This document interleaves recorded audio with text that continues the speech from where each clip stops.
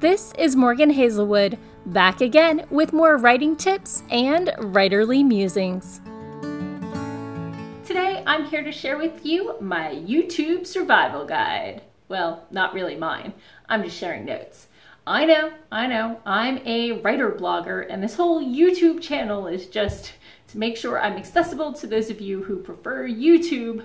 But I do like the AuthorTube community, and I'm trying to be a better part of it. So when I saw the titular panel at Balticon 53, I popped my head in and decided to take some notes for you guys.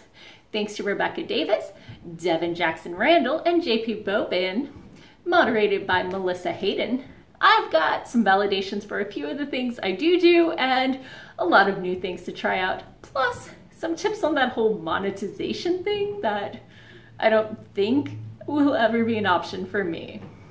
First off, the YouTube basics. Step 1, how do you even start a YouTube channel? Many of you out there watching me are AuthorTubers, but I know not all of you are, and some of you are like, how do you even get started on YouTube? Step 1, have a Gmail account. It's that easy. Google owns YouTube, and if you have a Gmail account, you have a YouTube account. But you might want a separate email for your YouTube channel. Why? Why would you want a separate channel? Step 1, it prevents hackers or trolls from easily interfering with your day-to-day life. You're not going to be getting as much spam email, and this way you can find important emails that actually relate to your day-to-day life until AuthorTube and YouTube take over your life, but that's a different issue. Step 2, it helps with branding. So all this stuff related to this email address and this YouTube are all related to whatever you decide to blog about. And 3, because you can't keep your subscriptions entirely private from the person you're subscribing to. Not all YouTube channels that you might want to subscribe to are likely to be on brand, and you might have comments that you don't necessarily want to be associated with your YouTuber personality. Not that I recommend a different personality, I just recommend channeling certain aspects of your personality into your YouTube channel. But that's for later. So let's go back to this can't keep your subscriptions private. How private can your activity be? First off, you can hide or show a lot of things from your feed, but on individual channels or videos that you've subscribed to, it still has your name attached to, your comment. So even if they can't find it on your feed, if they look closely, they can find your comments on other videos, and likes and subscriptions, that sort of thing. Most subscriptions are hidden, but usually the person who is being subscribed to knows the names. Next up, why might you want any of this stuff public? Well, just like with blogging, a good comment on another user's vlog can drive traffic back to your channel. Plus, people like to support people who support them. The reciprocal nature of YouTube can be strong, especially among smaller YouTubers who are just trying to support each other and get started and, make friends. Because some of us are in this for, the money, but some of us are in there just to find new people to hang out with and talk about writing with.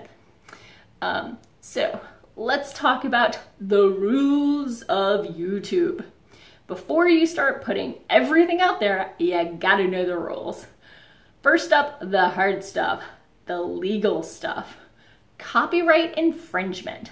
So copyright infringement is mostly the reports where they charge you with this or whatever is mostly automated. A single report of infringement from a person just clicking it is a lot less weighty. So thank you, trolls, for that. That obviously can be a detriment or a good thing depending on how many trolls hit your channel. So far, I don't really have any trolls, so yay! Thank you everybody for being supportive followers.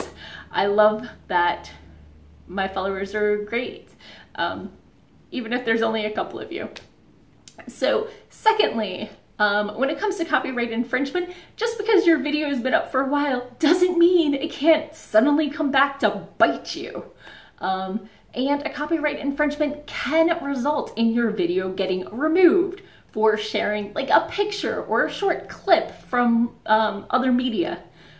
Typically, if you're on the up and up, you can successfully argue and get the infraction removed from your account that your use of the video or the clip or whatever was fair use, parody, or for educational purposes. If you can't argue that, maybe you shouldn't use it.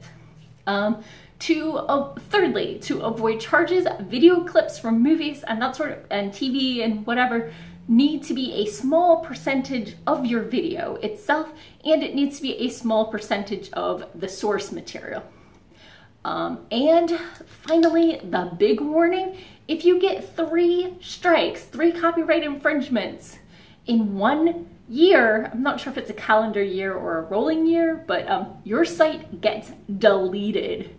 So if you like to play fast and loose with that, I recommend keeping copies of your videos offline. So once that clears, you can re-upload your videos to a different site, hopefully without the copyright infringement stuff. So yeah. Why are people so picky about copyright? Well, it's sometimes forced upon them from legal rights. You know, if you're not making any money off it, it doesn't even make sense. But if a property does not protect their copyright material, then it can enter into common use and their copyright holds no weight whatsoever. That's why Xerox and Kleenex are basically household names no matter what brand you're actually buying. So people can be really picky about copyright, especially if they aren't as familiar with fair use and parody use legalities. And if your channel is big enough to be monetized, fair use goes down significantly, and there are a lot more restrictions to what you can share from other sources. So be sure to look that up before sharing anything if you get to the monetized level. Which brings us into, how does somebody monetize their YouTube channel? It's not something I've ever thought was going to be a problem for me, or even an option, really. But for some of you out there, that's clearly something that you're hoping and working your way towards. So I took notes, and here they are. So, caveat, the rules are always changing. So what's true right now might not be true in 2 months. So the big things currently for YouTube, your video can get monetized if you have over 1,000 subscribers and over 4,000 hours of watch time in the last year. I think it's watch time and not percentage of videos watched, etc. And you get no payout until you hit $100. So if you're making pennies on each video, then it's gonna be a while. So if your content is tagged with a yellow $sign, it means that some ads may not be appropriate for this video. And in other words, you get fewer ads and a little less money. So what the panelist said is that some keywords which are not listed anywhere you can look up can lead to less visibility and fewer ads. Experience has shown the YouTube guests that corpse is one of those words. So you probably don't want to include it in the description or the title. So experiment with different titles and see what you can be found. So once you have those huge numbers of viewers and hours watched and whatever, how do you monetize this post? Well, in your YouTube Creator Studio, there's going to be a monetization tab, apparently. I haven't seen it. I can't screenshot it for you because I'm not monetized. But you go there and you get to select where in your video the ad is going to be.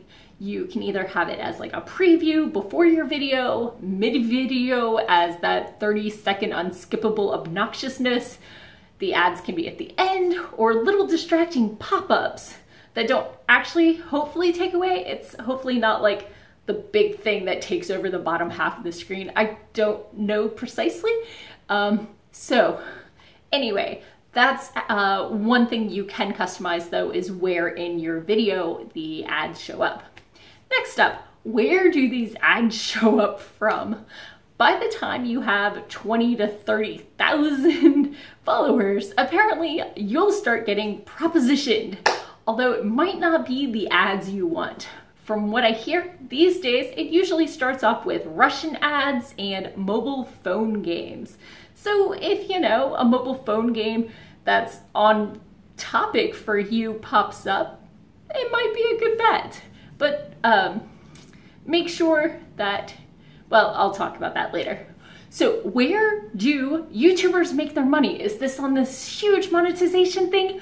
No. No, monetization can get you money. Definitely it can get you money. But that's not where the salary level YouTubers get paid, apparently. Sponsorships is where it's at. After you have about 70,000 followers, apparently sponsorship offers will be just coming at you. So make sure you pick something that matches your brand and is not something you're embarrassed to tie your name to. A couple quick bucks if your followers get the feeling that you've sold out might not be worth it. And if everything turns into ads, you're gonna lose followers and thus lose your sponsorships. So make sure that you're only supporting things that you believe in and, you know, maintain your integrity. Or be a complete sellout. I mean, this is your YouTube channel, you do you. So, how do you find this sponsorship? Well, you wait for them to come to you, typically, unless you have a great pitch for a company that seems to you to be an excellent match for your channel, like a sports person and a drink. I don't know. Maybe for some of you author tubers, it would be people who make custom hand-bound journals. I know you're out there collecting them for your bullet journal. I know. So going back to that whole don't accept a sponsor you don't believe in. Once you do have a sponsorship offer, the recommended way to handle a sponsorship is apparently through an agency like, I think they said socialbluebook.com. Check it out. Typically, when you have a sponsorship offer, you will have a contract and a due date with like 2 business days for you to approve their ad. And the contract is typically in terms of you need to have X number of views of their ad in Y number days, or you have to show their ad again until they get that number of views, which makes sense to me. I mean, they're paying for eyes and space. So you give them space until they get the number of eyes they're looking for. So as anyone who's trying to monetize on YouTube knows, YouTube is a hustle. Even if you're not monetizing it, it's a hustle to get viewers. It's a hustle to reach out. It's a hustle world. And so other ways that you can make money without this whole sponsorship or monetization is merchandise or Patreon. People have found success with both of those. Just make sure that you have the time and the bandwidth to fulfill the orders or make the additional content for that Patreon, which is why I've kind of shied away from it. But hey, if you're interested in a Morgan Hazelwood Patreon, let me know in the comments below and maybe I'll consider it.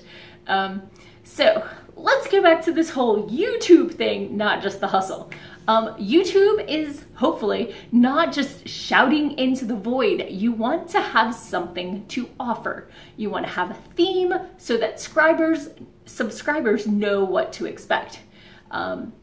That all important. If you don't meet expectations, you're gonna lose followers and you're gonna get downvoted. Just like publishing a book. If the book doesn't match the cover and the blurb text, it's going to find really nasty reviews and get it's going to make it hard to sell. So when you have a YouTube channel, you need to have a personality. People watch videos because of the person more than the information. They can probably get the information elsewhere, either in blog format or another author-tuber or YouTuber, whatever your genre is. But they watch you because of what you say and how you present it. At least I hope you do. Hi. Secondly, building on this, you need to entertain the audience and have energy. If you're just sitting there reading your script, blah, blah, blah, blah, they're probably gonna get bored and wander off and not really subscribe. Feel free to subscribe.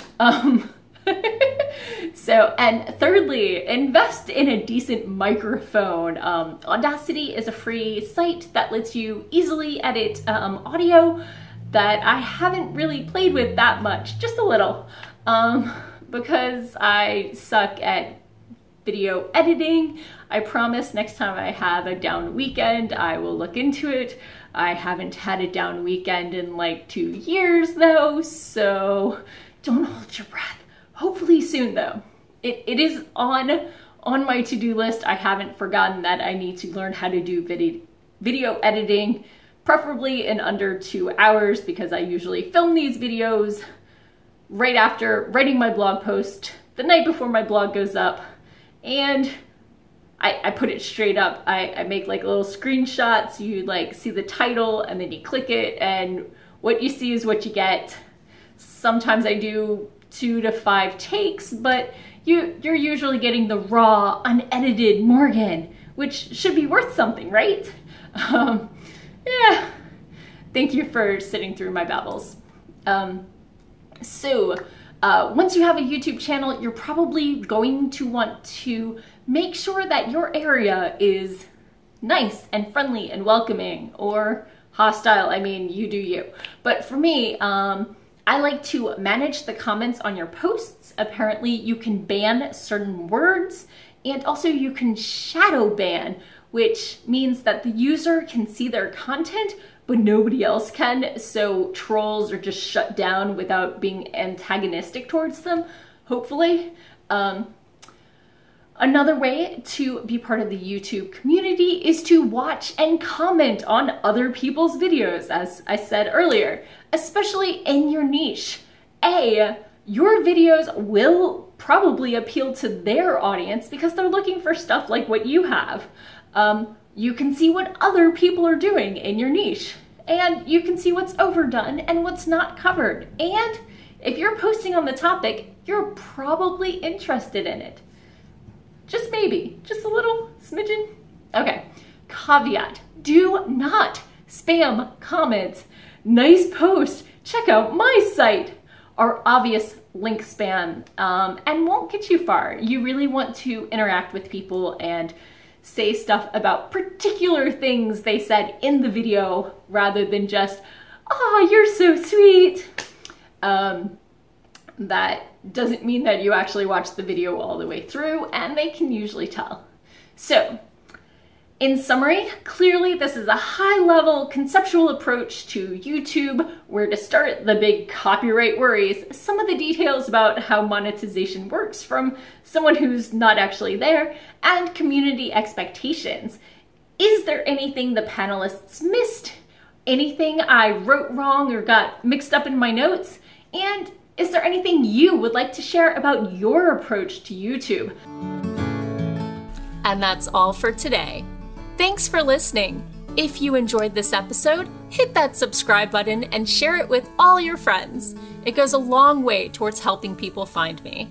And I'll be back again next Monday with more writing tips and writerly musings. Bye-bye.